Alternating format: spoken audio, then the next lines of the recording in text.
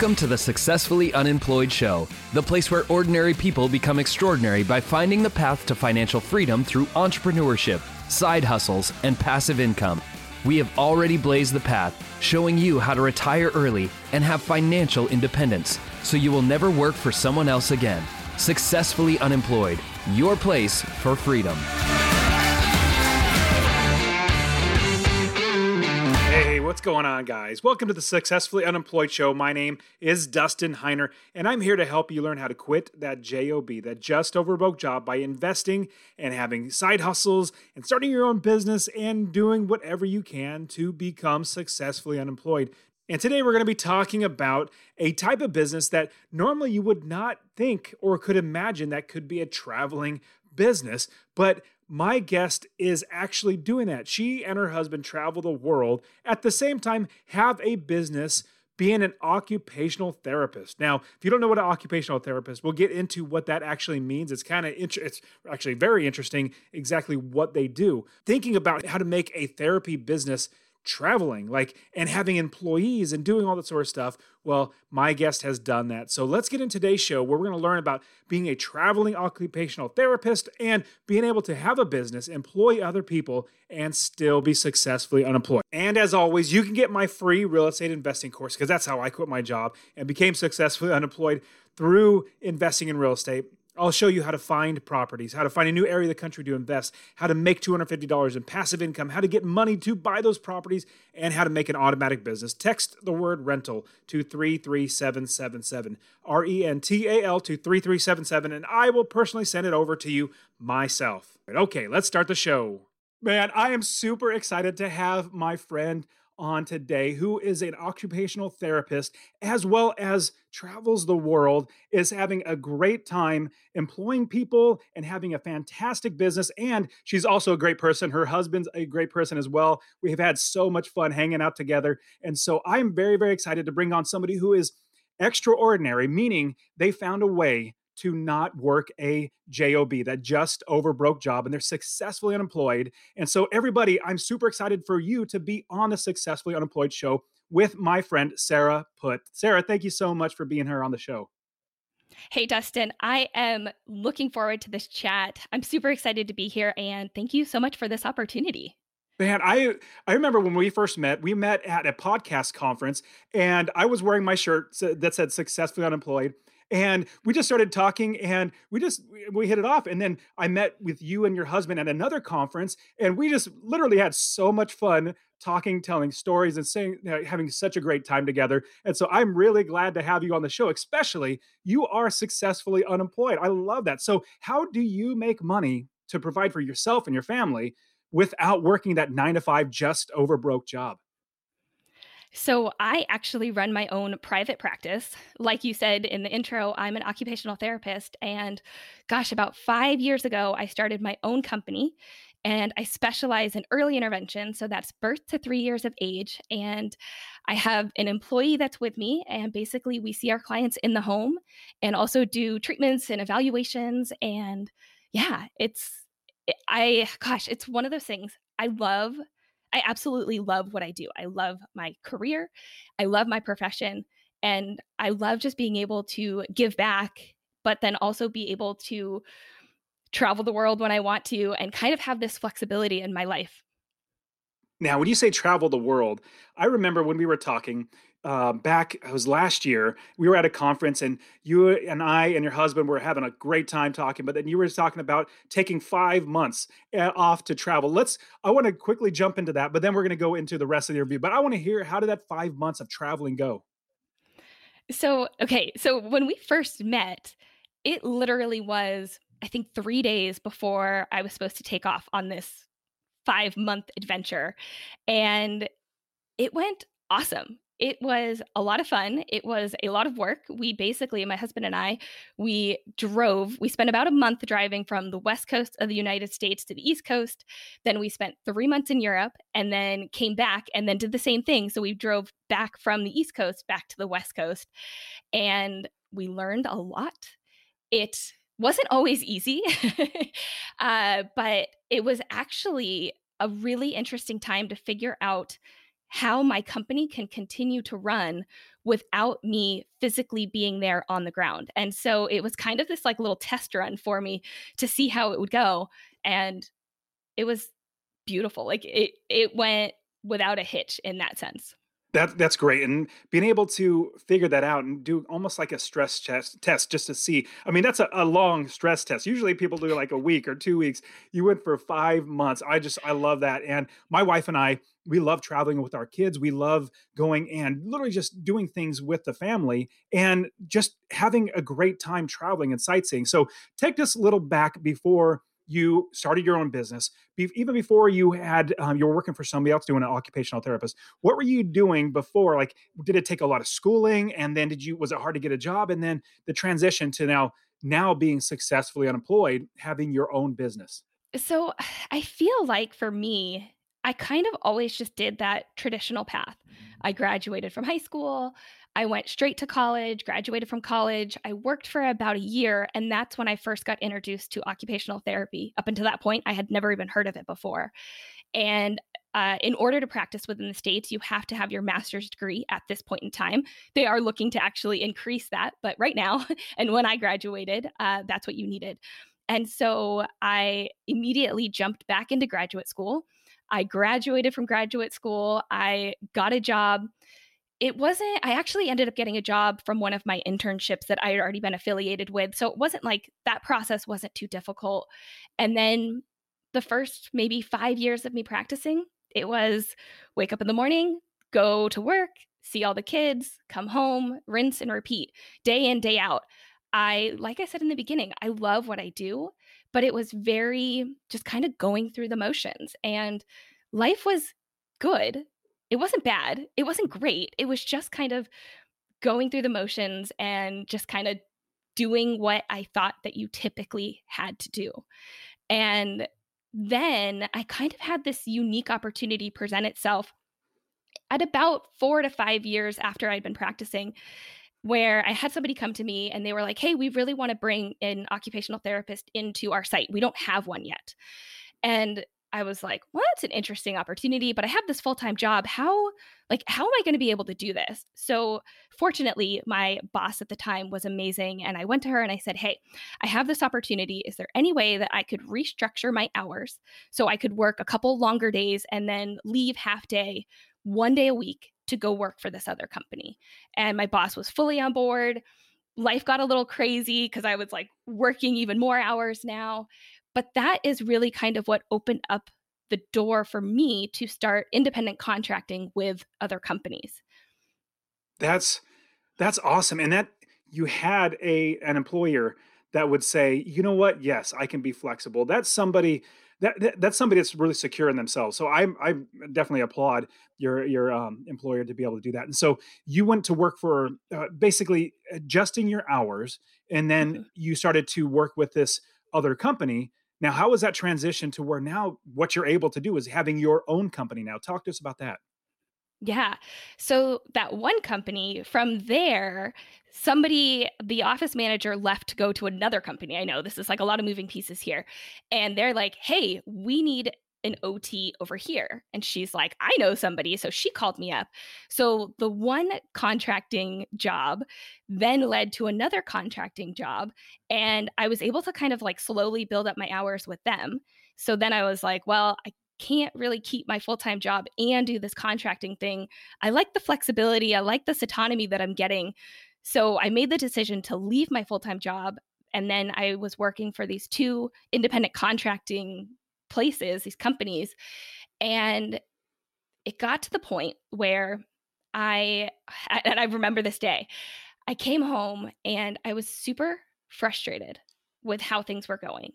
There were things that the companies were doing, and each of them were a little bit different that just like they didn't align with me, they didn't align with what I wanted, and I just felt like they were taking money out of my paycheck, but they weren't really holding up their end of the bargain. And I came home and I'm talking to my husband and I'm just frustrated and I'm venting and all this kind of stuff, and he just looks at me and he goes, "Well, why don't you just start your own company?" And I laughed. I have never thought that I would run my own practice. I never thought that I was even like had the entrepreneur mindset. And I laughed at him because I was like, yeah, that's ridiculous. Like, there's no way that I can do that. And fortunately, he planted that seed and it stuck with me. And I couldn't let it go. And so even though I don't consider at that point, I didn't consider myself an entrepreneur. I never thought that I'd run my own business. I don't have an MBA. I don't know anything about business and this like finance world of that, like all the other kind of skills that you have to learn. I didn't know that at that point, but I didn't let that like hold me back. And I was like, okay, you know what? At this moment, life is good. It's not great. It's not horrible, but I can always go back to what I was doing. Let me go try this. If I fail, I can always go back to getting the traditional job and be right back where I was at that not great, not bad, but just good realm. But it's worth that risk of like kind of putting yourself out there to see, can I actually accomplish something and do something like starting a company? Yeah, that is people like us who have the desire to do something, we make the decision to do it. We could always fall back. I know I could literally get any just about any job that I want. If I go apply, I know I'll get it because I'm determined and I will actually get unless I literally die, I will be able to get a job. And so taking that leap, that it takes a lot of guts or nerves or just saying, you know what, I'm going to have faith in myself and everything that I'm going to be doing. So, Mhm. what was it like now after you have said, I'm going to start my own company and then actually starting that company to where you're saying, I'm completely quitting this and I'm jumping whole hog into my own business. And it's great having your husband Ray being that supportive and say, well, why don't you just do that? That's one of the greatest questions you could ask. And so, talk to us about the fears, but at the same time, what happened when you jumped into that and you said, I'm done, I'm starting my own business. Talk about that process of starting your own practice. Oh gosh, it was a lot. It was stressful. It was challenging. It was starting a company was probably one of the hardest things that I've ever done in my entire life. I wouldn't change it for the world because I love everything that's happened since then. But thinking back and reflecting back to the first year, the first 2 years of me being in practice and just trying to get it off the ground and get out there was so hard. And I think there were a lot of external pressures and then a lot of internal pressures that happened where internally imposter syndrome, of course, we all have it, we all deal with it. And it was a lot of, well, why me? Like, why do I think that I can do this? Again, I don't have a business background. I've never done this before. I don't know what I'm doing. It was, why am I different? What is it that I can bring to the table that all these other occupational therapy providers are already doing? Like, what am I doing that can be different? So there was a lot of this internal stuff. Also, in conjunction with me being a little bit of a perfectionist. Okay, I should take that back. I'm a huge perfectionist, and I think that that really held me back from pressing go a lot sooner on things that I should have done. Specifically with like starting this company, I dragged my feet because I thought I had to know everything before I started. So internally, I had to overcome a lot. And then externally, I definitely had a lot of people that would say, "Oh, you're not going to make it," or if you don't take insurance, like I plan to not take insurance, I plan to go a different funding route. I had a lot of people that are like, that's the stupidest thing, you're not going to make it if you don't do it this way, if you don't start a clinic. Like, they basically were just like, nope, nope, nope, you can't do it. And so when you have both of those things happening while you have this passion and you're trying to do it, was very, very challenging and stressful. I could totally see that. Now, my personality, if somebody tells me it can't be done or you can't do it, I'm like, just watch me or hold my beer. I'll get it done. I'll do that. That's the type of personality I am, but not everybody's like that.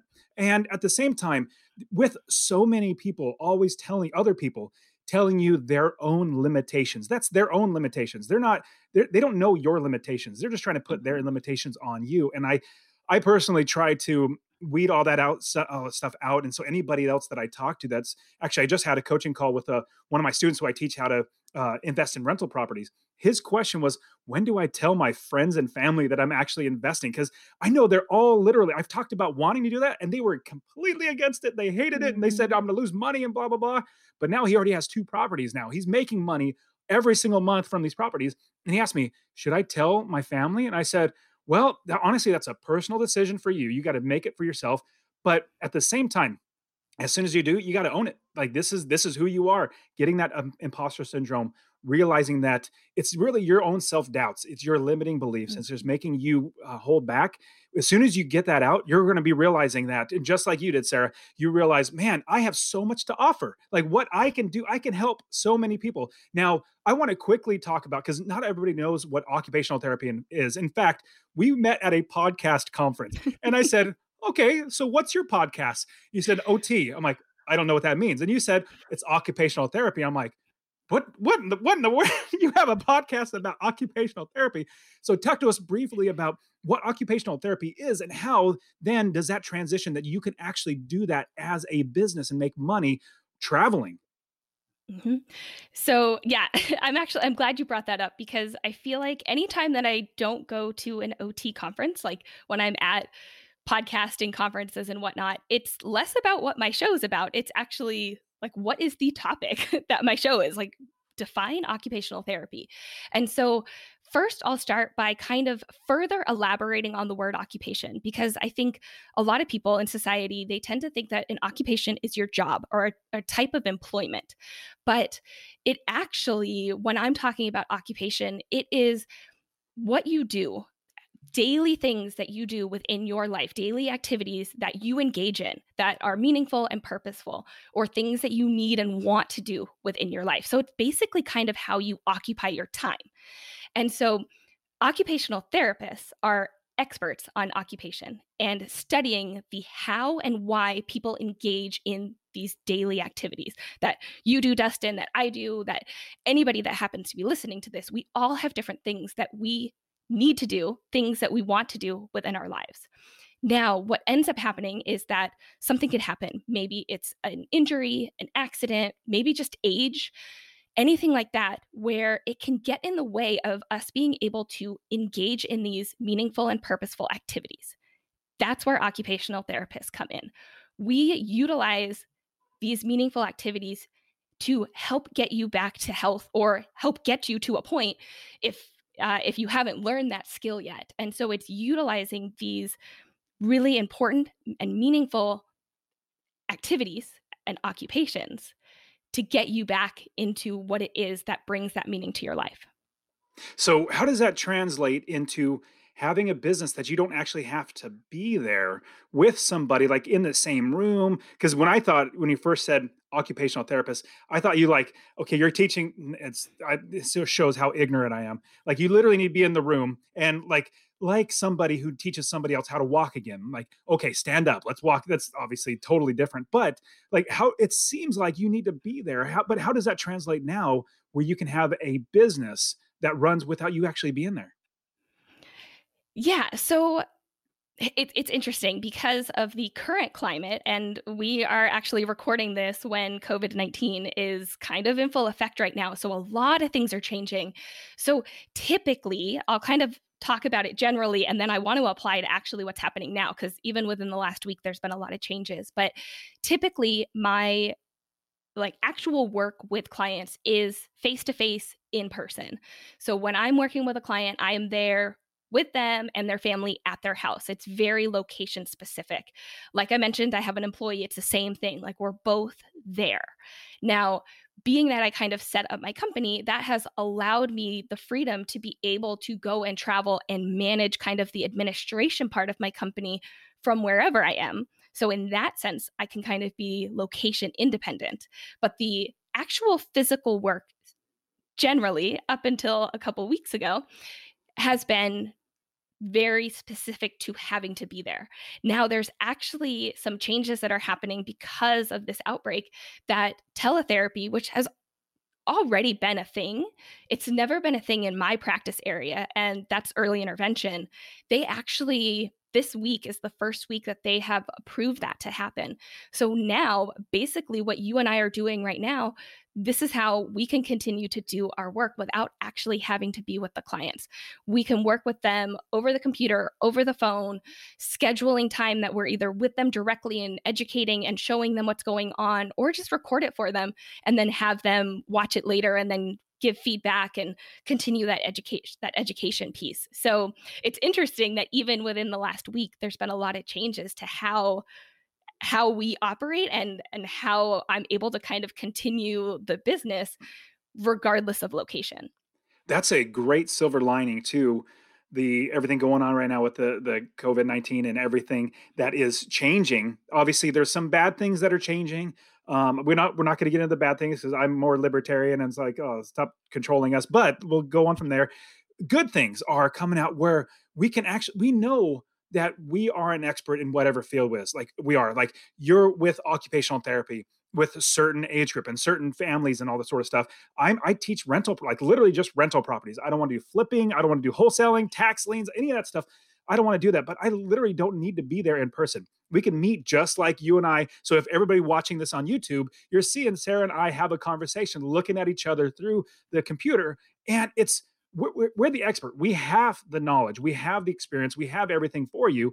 Just because we're not literally sitting in the same room doesn't mean that we're actually, we can't do what we can do and teach and help as we should. And so that is a great silver lining. Now, talk to us about if we wanted to start our own practice, or we had a skill that we now want to transition to where we can actually start teaching people online. Especially you were in a position where you had to be there. Or not had to, but it was like really like it was a big deal for you to actually be in the same room.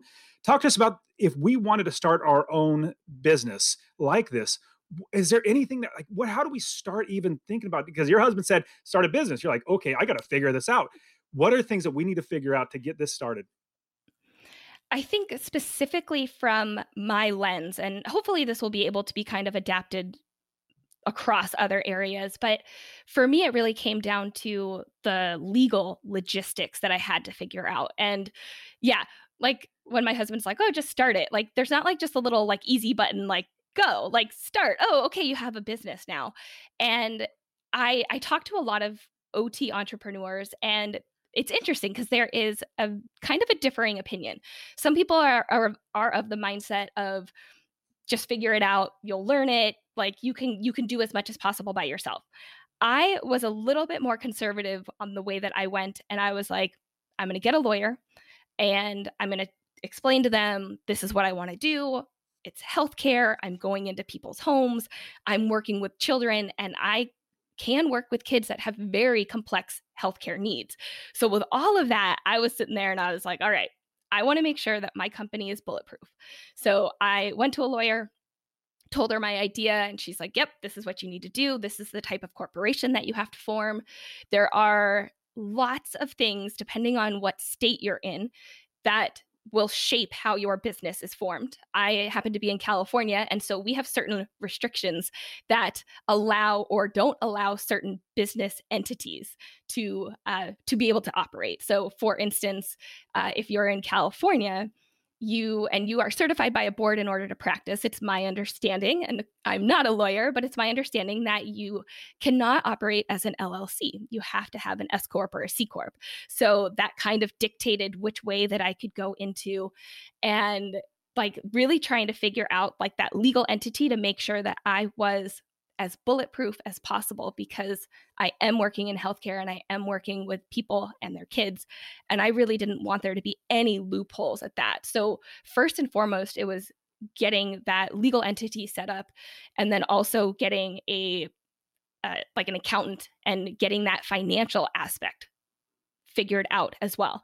And like I said earlier, I didn't know any of this stuff going in. And so it was a lot of talking to people. It was a lot of just trying to figure out what it is. And I talked to a lot of people that they didn't even know what it was that I wanted.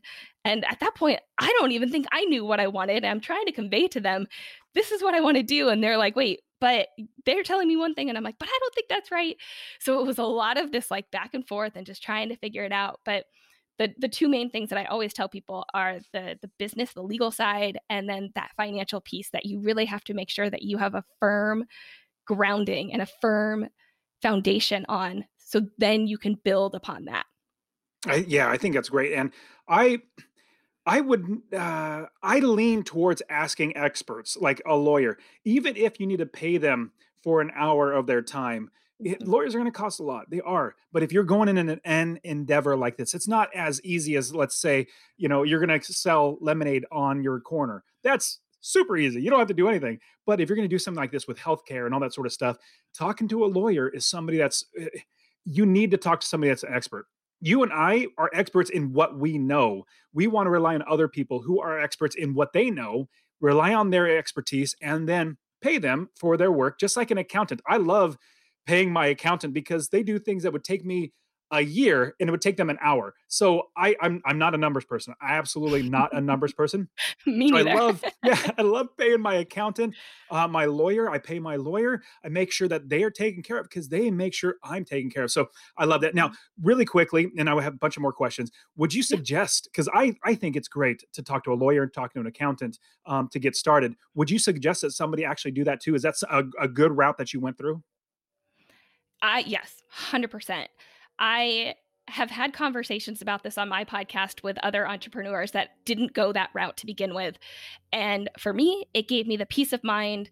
It allowed me to kind of sink my teeth in and invest my energy into other things, knowing that the legal side, the financial side that I don't know and I didn't know much about at that time, it allowed me that comfort to say, somebody else is looking into that. I know they were calling my board association, my state association. They were making sure that they were setting up my company in regards to all the rules and regulations for my state. So 100%, yes, it's more money off the front or off the top, but for me, 100% it was worth it.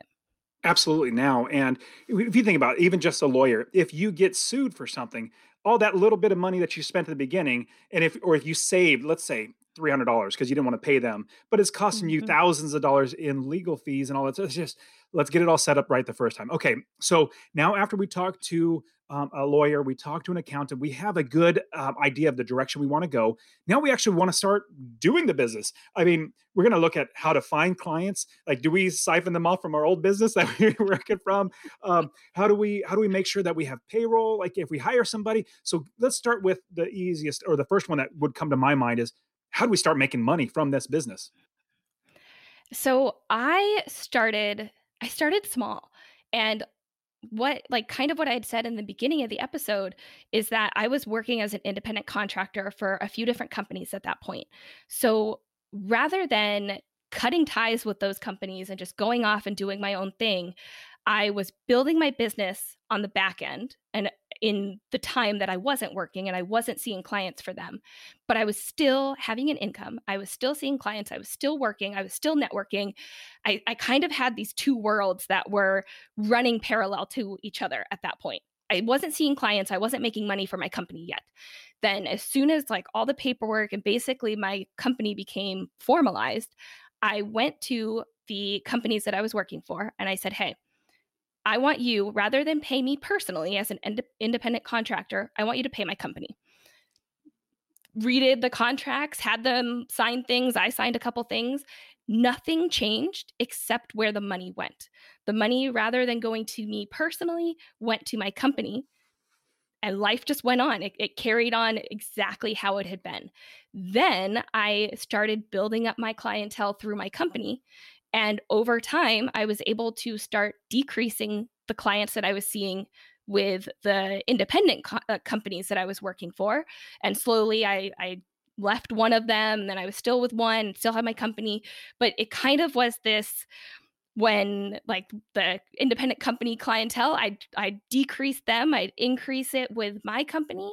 And then as soon as I got to the point where I felt like I had enough of my own clientele for my company, I left both of my independent contracting jobs and I was solely in there with my company. So it didn't happen overnight. I tried to keep it as stress free as possible and make it where I was still making income. And it wasn't just like opening the doors and hoping and praying that people would come to me. Man, that is, I literally would never thought of doing that. Go into your private contracting that you're working with somebody else and tell them, pay my company instead of me and get that ball roll. That is a huge pro tip. That's fantastic. And then everybody else that you would bring on, like if you find a client that's, from whatever source, you find a client there, you already have that system set up. That is brilliant, Sarah. That's awesome. That's why I have you on the show. You're amazing. So from there, how do we now get more clients? You started and you were working with somebody else or contracting with two other companies. From there, you said, pay me through my company. Is it just like through word of mouth because this is what you do? And then people say, hey, let me start working with Sarah now. Let me go right to Sarah. And is it through word of mouth? Do you need to do advertising? How do you start getting those clients to start working with you? Word of mouth is huge, but for me specifically, it was understanding the different funding sources that I wanted to go through or not go through. I made the point about not taking insurance. So that is one thing that, based on stories that I've heard from other practitioners, I was like, I don't want to do it. I want to focus on early intervention. I want to focus on birth to 3, working in the home. I was very niche about the area that I wanted to be in. And then that funding source comes from the organizations that feed into that. And so for me, I had to now establish myself within these organizations. And you walk in, you're basically a name on a piece of paper saying, Sarah is an occupational therapist and she wants to start seeing clients. And now all the caseworkers are like, who is this person? We don't know who this is. Like, I'm just a name. And I had to establish myself within that organization and be like, I'm here. I do really good work. Like, you kind of had to build from the bottom there. You bring them donuts every other day? Yeah, right? Like, yeah, exactly. Like, so my knowledge, my little tip that I would say is, when you're first starting out, you can't be picky in terms of clientele, in terms of location. Well, I should take that back. You can be picky, but just know that that might limit where you are. So for me, the greatest need that I've seen tends to be in these areas that therapists don't want to go into. They're a little rougher neighborhoods, like they're further from where. When you need mealtime inspiration, it's worth shopping Kroger, where you'll find over 30,000 mouth-watering choices that excite your inner foodie. And no matter what tasty choice you make, you'll enjoy our everyday low prices, plus extra ways to save, like digital coupons worth over $600 each week. You can also save up to $1 off per gallon at the pump with fuel points. More savings and more inspiring flavors make shopping Kroger worth it every time. Kroger, fresh for everyone. Fuel restrictions apply. Most people are living. And so for me, I was like, send them my way. I was driving hours and hours and hours every day. I would basically span like 30 miles one direction, 30 miles the other direction, and like this whole quadrant. And I was just like, bring it. I'll go where nobody else is going. I will work with the clients and the kiddos that nobody else wants to work with. And that really kind of showed to the caseworkers. They were like, cool, like yeah. Whatever they need, Sarah will be there. And I still have people say that to me to this day, even though I have started to kind of niche down in my areas a little bit, not much, but that was huge. And I hear new practitioners that are trying to do what I'm doing, and they're like, oh, but I'm just not getting clientele. And I'm like, yeah, because you're staying in this one area and there's 50 other therapists that are doing that. You have to put yourself out there. You have to be doing things that not everybody wants to do. And that was the way that I was able to start growing and gain more clients and get my name out there, because then that word of mouth started to spread. It seems like occupational therapy, you're going to need to keep getting more or new clients, because your goal is to get them to where they don't need you. Is that correct? And so you're like, oh, yeah. You're eventually get out of the working with that client, which is the goal, which is a great thing. And then continually replenishing that. Is that a hard thing to do, where we start to now get more clients, get more people outside of different means? Or like, how would we then keep that flow of people? And I would say it's not like leads, but like just clientele. How do we keep that flow of clientele coming in? Hmm. Yeah, no, that's a really good point because when I first start seeing a client, I literally tell their family, I want to work myself out of a job. I know you guys like me coming. I know we're friends, like whatever it is, but I'm like, I want to work myself out of a job. And the other thing is being that I work with kids up until they're 3 years of age, even if they need more services, they're gone. Like I do not get to continue with them. So it is a shortened duration that I can be working with clients. So yes, constantly having new referrals is definitely a big aspect of my business. It's not that I can just keep people on forever, nor do I agree that that's the best thing to do anyway. And so I think that's really where that uh, establishing yourself and having people constantly know, like, hey, Sarah does good work. I'm gonna reach out to her to take this next client. So whenever they get a referral, they're already thinking who's going to be the best fit. I know like Sarah always says yes. She always goes. She always has time, regardless if I am crazy working. Which when I first started working with my company, I was working, I was seeing 10 clients a day. So that's outside of drive time. That's outside of documentation time. That's outside of any other self care, any other occupation that I typically would be doing. And so it was a lot, but that's what I needed to do to really get my business going, to then now be able to have that flexibility on the back end and not have to be investing all that time. And it's that hard work that you're putting in the front end. You're working really, really hard to eventually you can travel for 5 months. I mean, that's it's amazing. 'Cause a lot of people don't like delayed gratification. I absolutely love delayed gratification because I sacrifice now so that I can do really well in the future. Give you an example. When I started buying rental properties in 2006, I started buying property after property. I literally sacrificed as much as I could from spending any money because any penny that didn't go to a rental property was a waste, in my opinion. So the Mhm. one vacation we took a year was driving from California to Arizona to see my in-laws. That was our one vacation. Everything else went to rental properties. And I forego so many things, fun or even eating out, because I knew the delayed gratification. Every future property that I bought, the next property I bought, got me closer to where I could be successfully unemployed. And it took me about 6 years, and then I had enough money to quit my job, but I was still nervous about quitting. So it's leaving that W-2 job it's hard. Even if you have the money, it's harder to do than or to say. It's easier to say than to do. And so it took me about another 2 or 3 years before I really, you know what am I doing here? I'm done. But yeah, that delayed gratification of Mhm. working really, really hard now. So how quick question, how long did it take from you starting that business to where you can actually have like feel not necessarily comfortable, but you're like, man, this is a great business and I'm doing really well in it?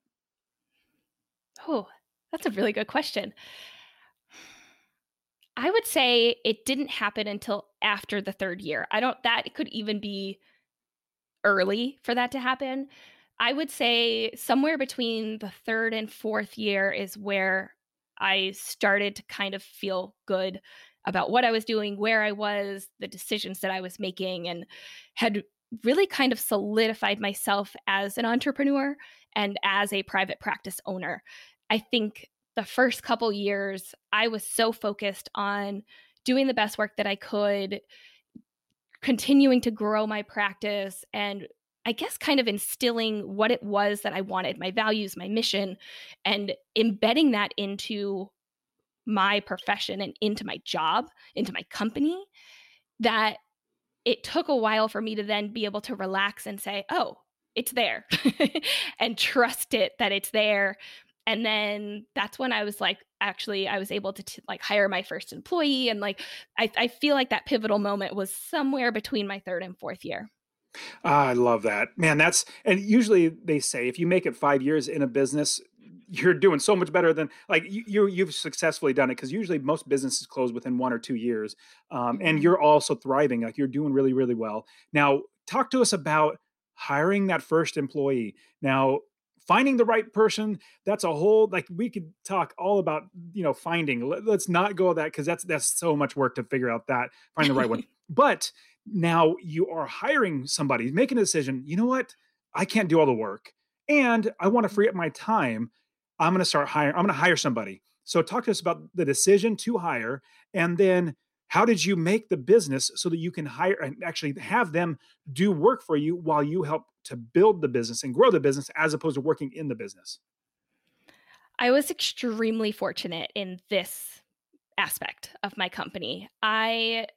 When I first started, like before my company, when I first started as an occupational therapist, I had always been a huge proponent of taking students. So, taking occupational therapy students, being a mentor, we call them fieldwork educators. So, they go do their internship and their rotation is at your company, basically, and you guide them through this entire process. So, very early on in my career, I knew the importance of investing in students. And I loved the energy, the passion that they brought to my practice. And I loved being able to share the experiences of what I had gone through.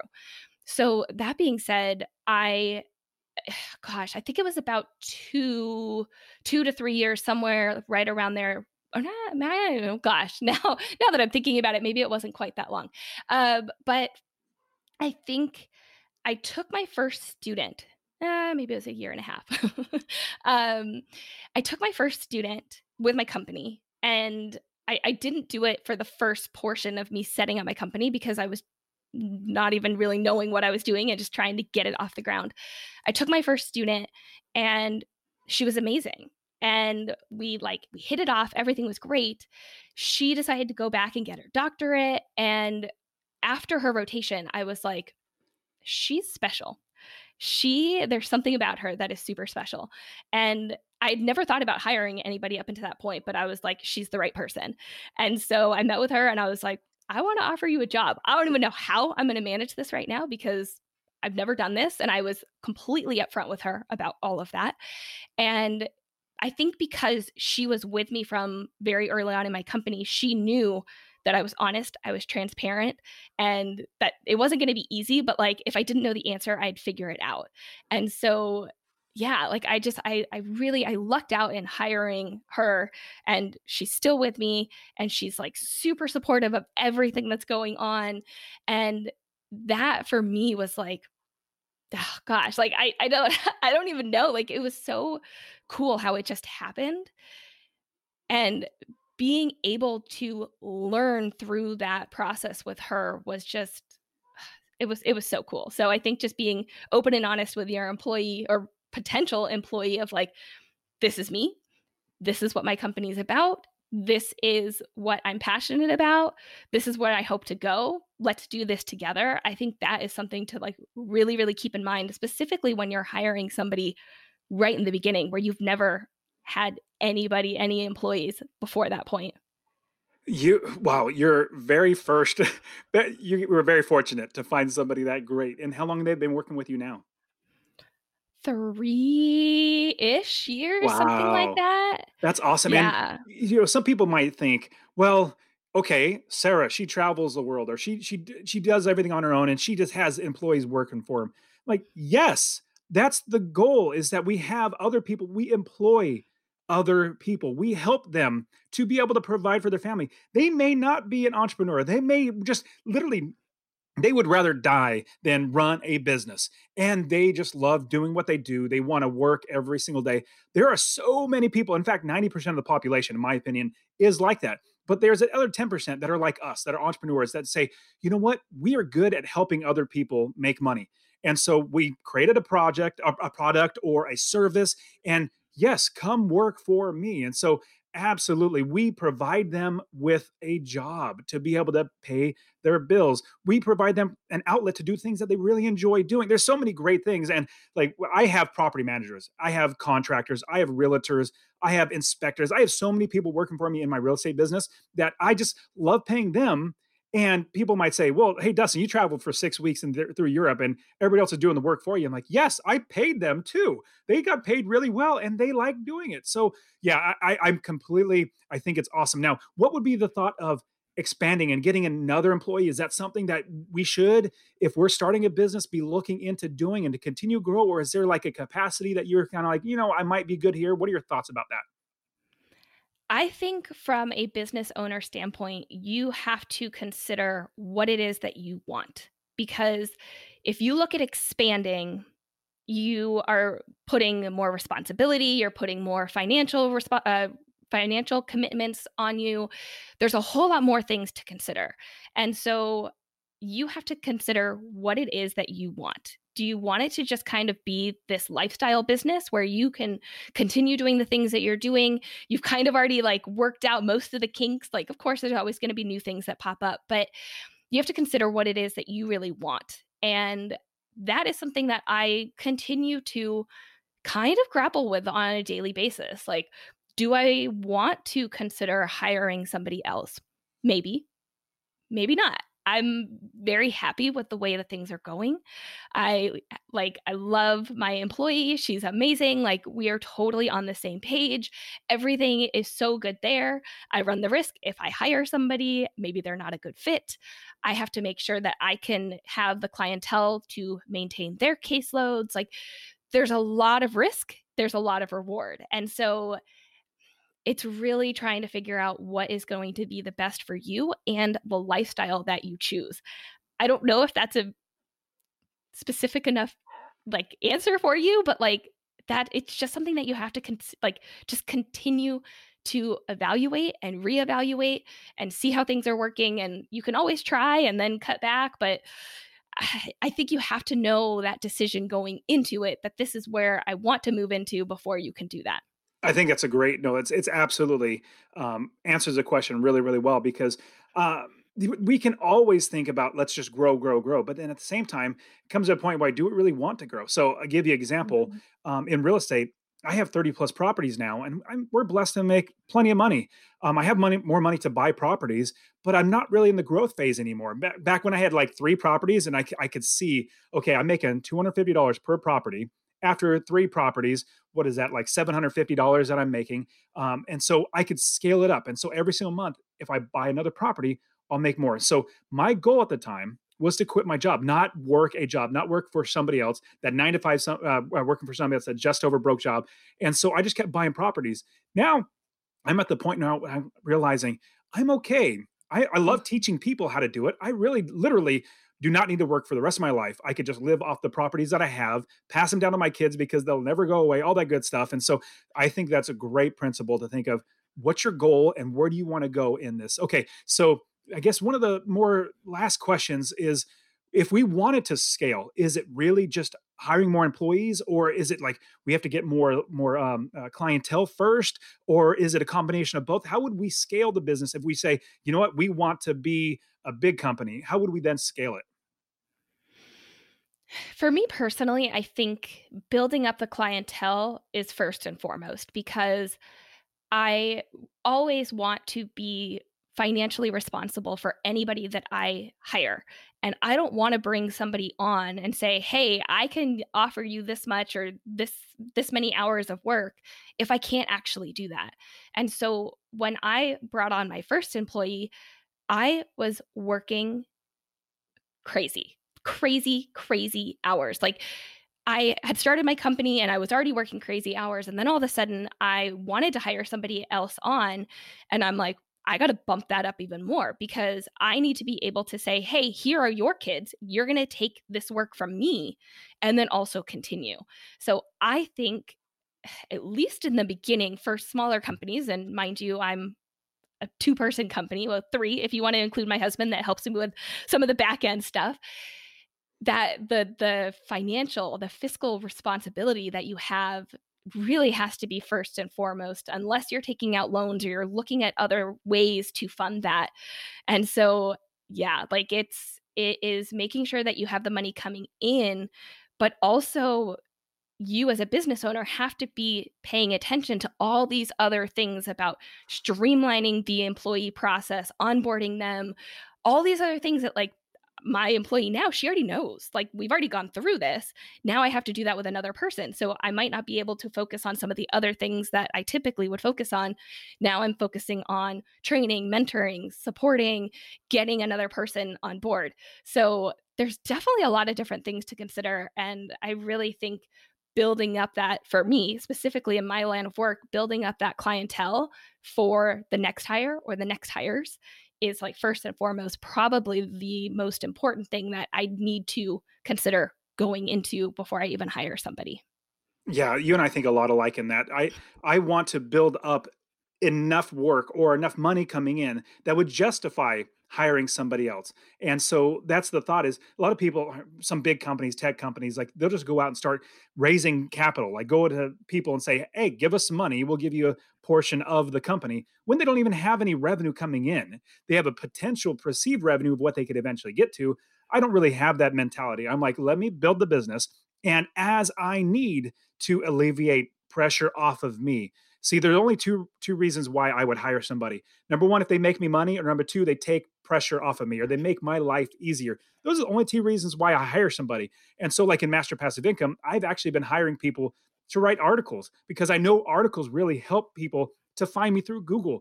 And so I've been realizing I suck at writing articles. Well, I'm not saying I suck. I'm just absolutely horrible at writing articles. So what I do is I hire other people. They make sure that they do the work, and I have an editor, which is really great. But then same thing. I don't want to manage my properties. I don't want to manage tenants. I don't want to do any of that stuff. So I hire people, but I made sure the revenue was there before I did. So Sarah, that was great insights. Now, I want to jump into the rapid fire round. Are you ready? Oh, I'm ready. Awesome. So hopefully we have, as entrepreneurs, successfully unemployed people, hopefully we have a little bit more time to give back. So how are you giving to either make the world a better place or the people around you or your community or anything like that? How are you helping with other people? Obviously, occupational therapy is a lot of help. Is there anything outside of that?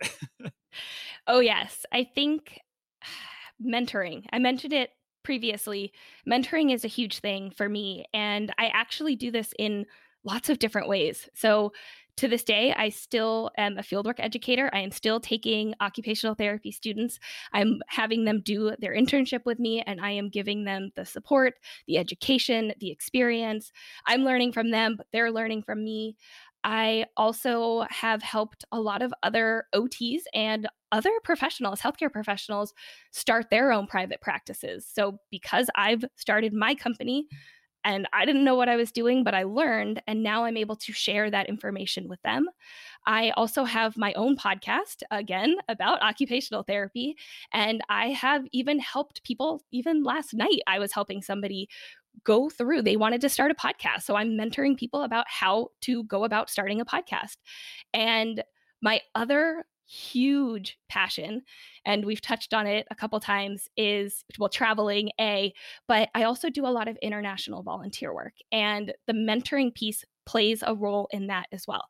I will go and I'll volunteer in different countries. I've been to Ecuador, I've been to Peru, I've been to Cambodia, Honduras, and I am educating the local professionals there. So if there are occupational therapists, which sometimes there are, sometimes there aren't, because it's a growing field, I'm educating them. I'm working with other healthcare providers, maybe a teacher, doctors, physical therapists.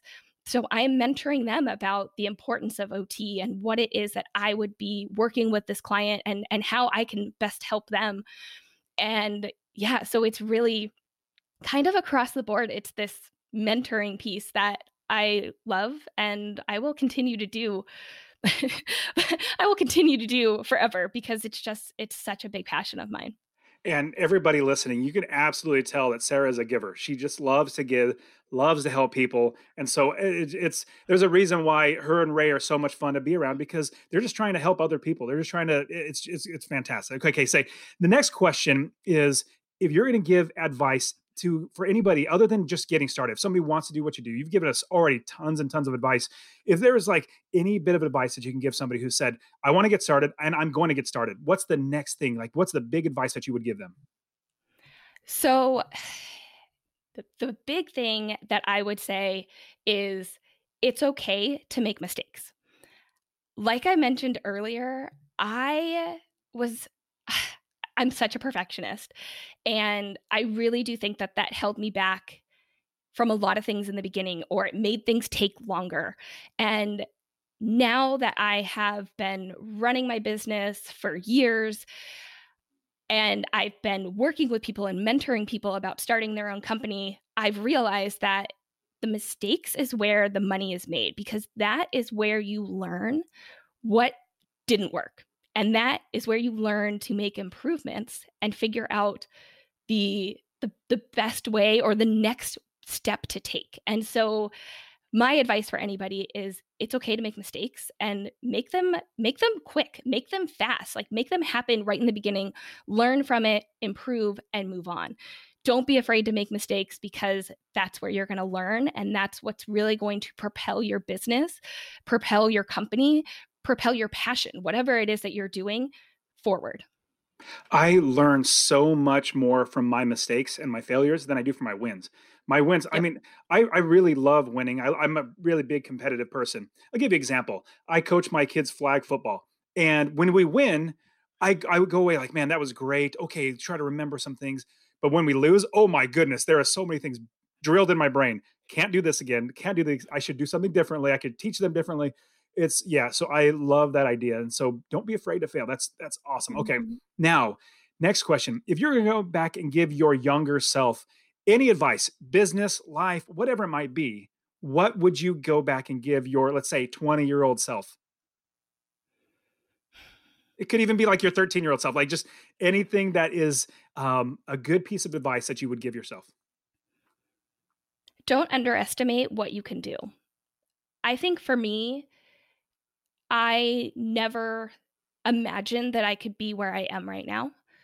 I never thought I'd be an entrepreneur, never thought I'd have my own business. I never thought that I would be capable of doing anything like this, because to be honest with you, Dustin, when I was growing up, I was the shy kid. I was the kid that didn't talk. I was so incredibly shy, and I was so incredibly afraid of putting myself out there. So if I could go back and talk to my younger self, it would be, don't underestimate yourself, because if you have a passion and you are motivated to do something, you can do it. That's brilliant. I love that. And coming from when we first met, I honestly, it's hard to believe that you were shy at the beginning. Not saying necessarily like in a negative way. It's just because you like just talking and everybody listening to the podcast and watching this on YouTube are like, man, Sarah's really personable and she's really out there. She's really fun to be around. And obviously, I really like Ray too. Ray is hilarious. I just die laughing when I'm around Ray. But yeah, so that's great, and I love that idea of don't underestimate yourself. That's fantastic. Okay, next question. What is one tool or an app or something that you use in your life? It could be a piece of paper and pen that you use in your life that we should look and consider using. Good question. I think I'm going to take this and put a little different spin on it, because it is something that is used, but it's actually something that I don't think about all that often. But yet it is used for me on probably a daily basis. And that would be Calendly. And I know you use it too. I use that for my private practice and how they schedule clients and evaluations, but I also use it for scheduling guests for my podcast. And it's one of those things where you set it, it integrates, and it's kind of like a set it and forget it type thing. So, yeah, like there's so many things that I know that I use on a daily basis, but that one has been absolutely life changing. But it's also one that I don't necessarily think about all the time because it just works on the back end. I love that. I use Calendly all the time. In fact, I really should start paying them because I use it so much. I just have the one link, the one calendar. I really Yeah. should, get other calendars and all that sort of stuff set up. But yeah, I love using Calendly. Okay, so what is one book, one nonfiction book that we should read? It could be business or life or anything that we should read. Okay. I'm also going to take a different spin on this one too, because keeping it real here, I don't read that much. I want to. I want to. It's like every year it's on my New Year's resolution. It's something I want to do. But I drive a lot. And so I know people could say, "Oh, listen to an audiobook," but hear me out here. My thing is podcasts. I love podcasting. I have my own. I love being on podcasts. I love listening to podcasts. I am an absolute podcast junkie. There are days I listen to 8 to 10 podcasts and I just crank through them. So, I'm going to switch up the question. Hopefully that's okay.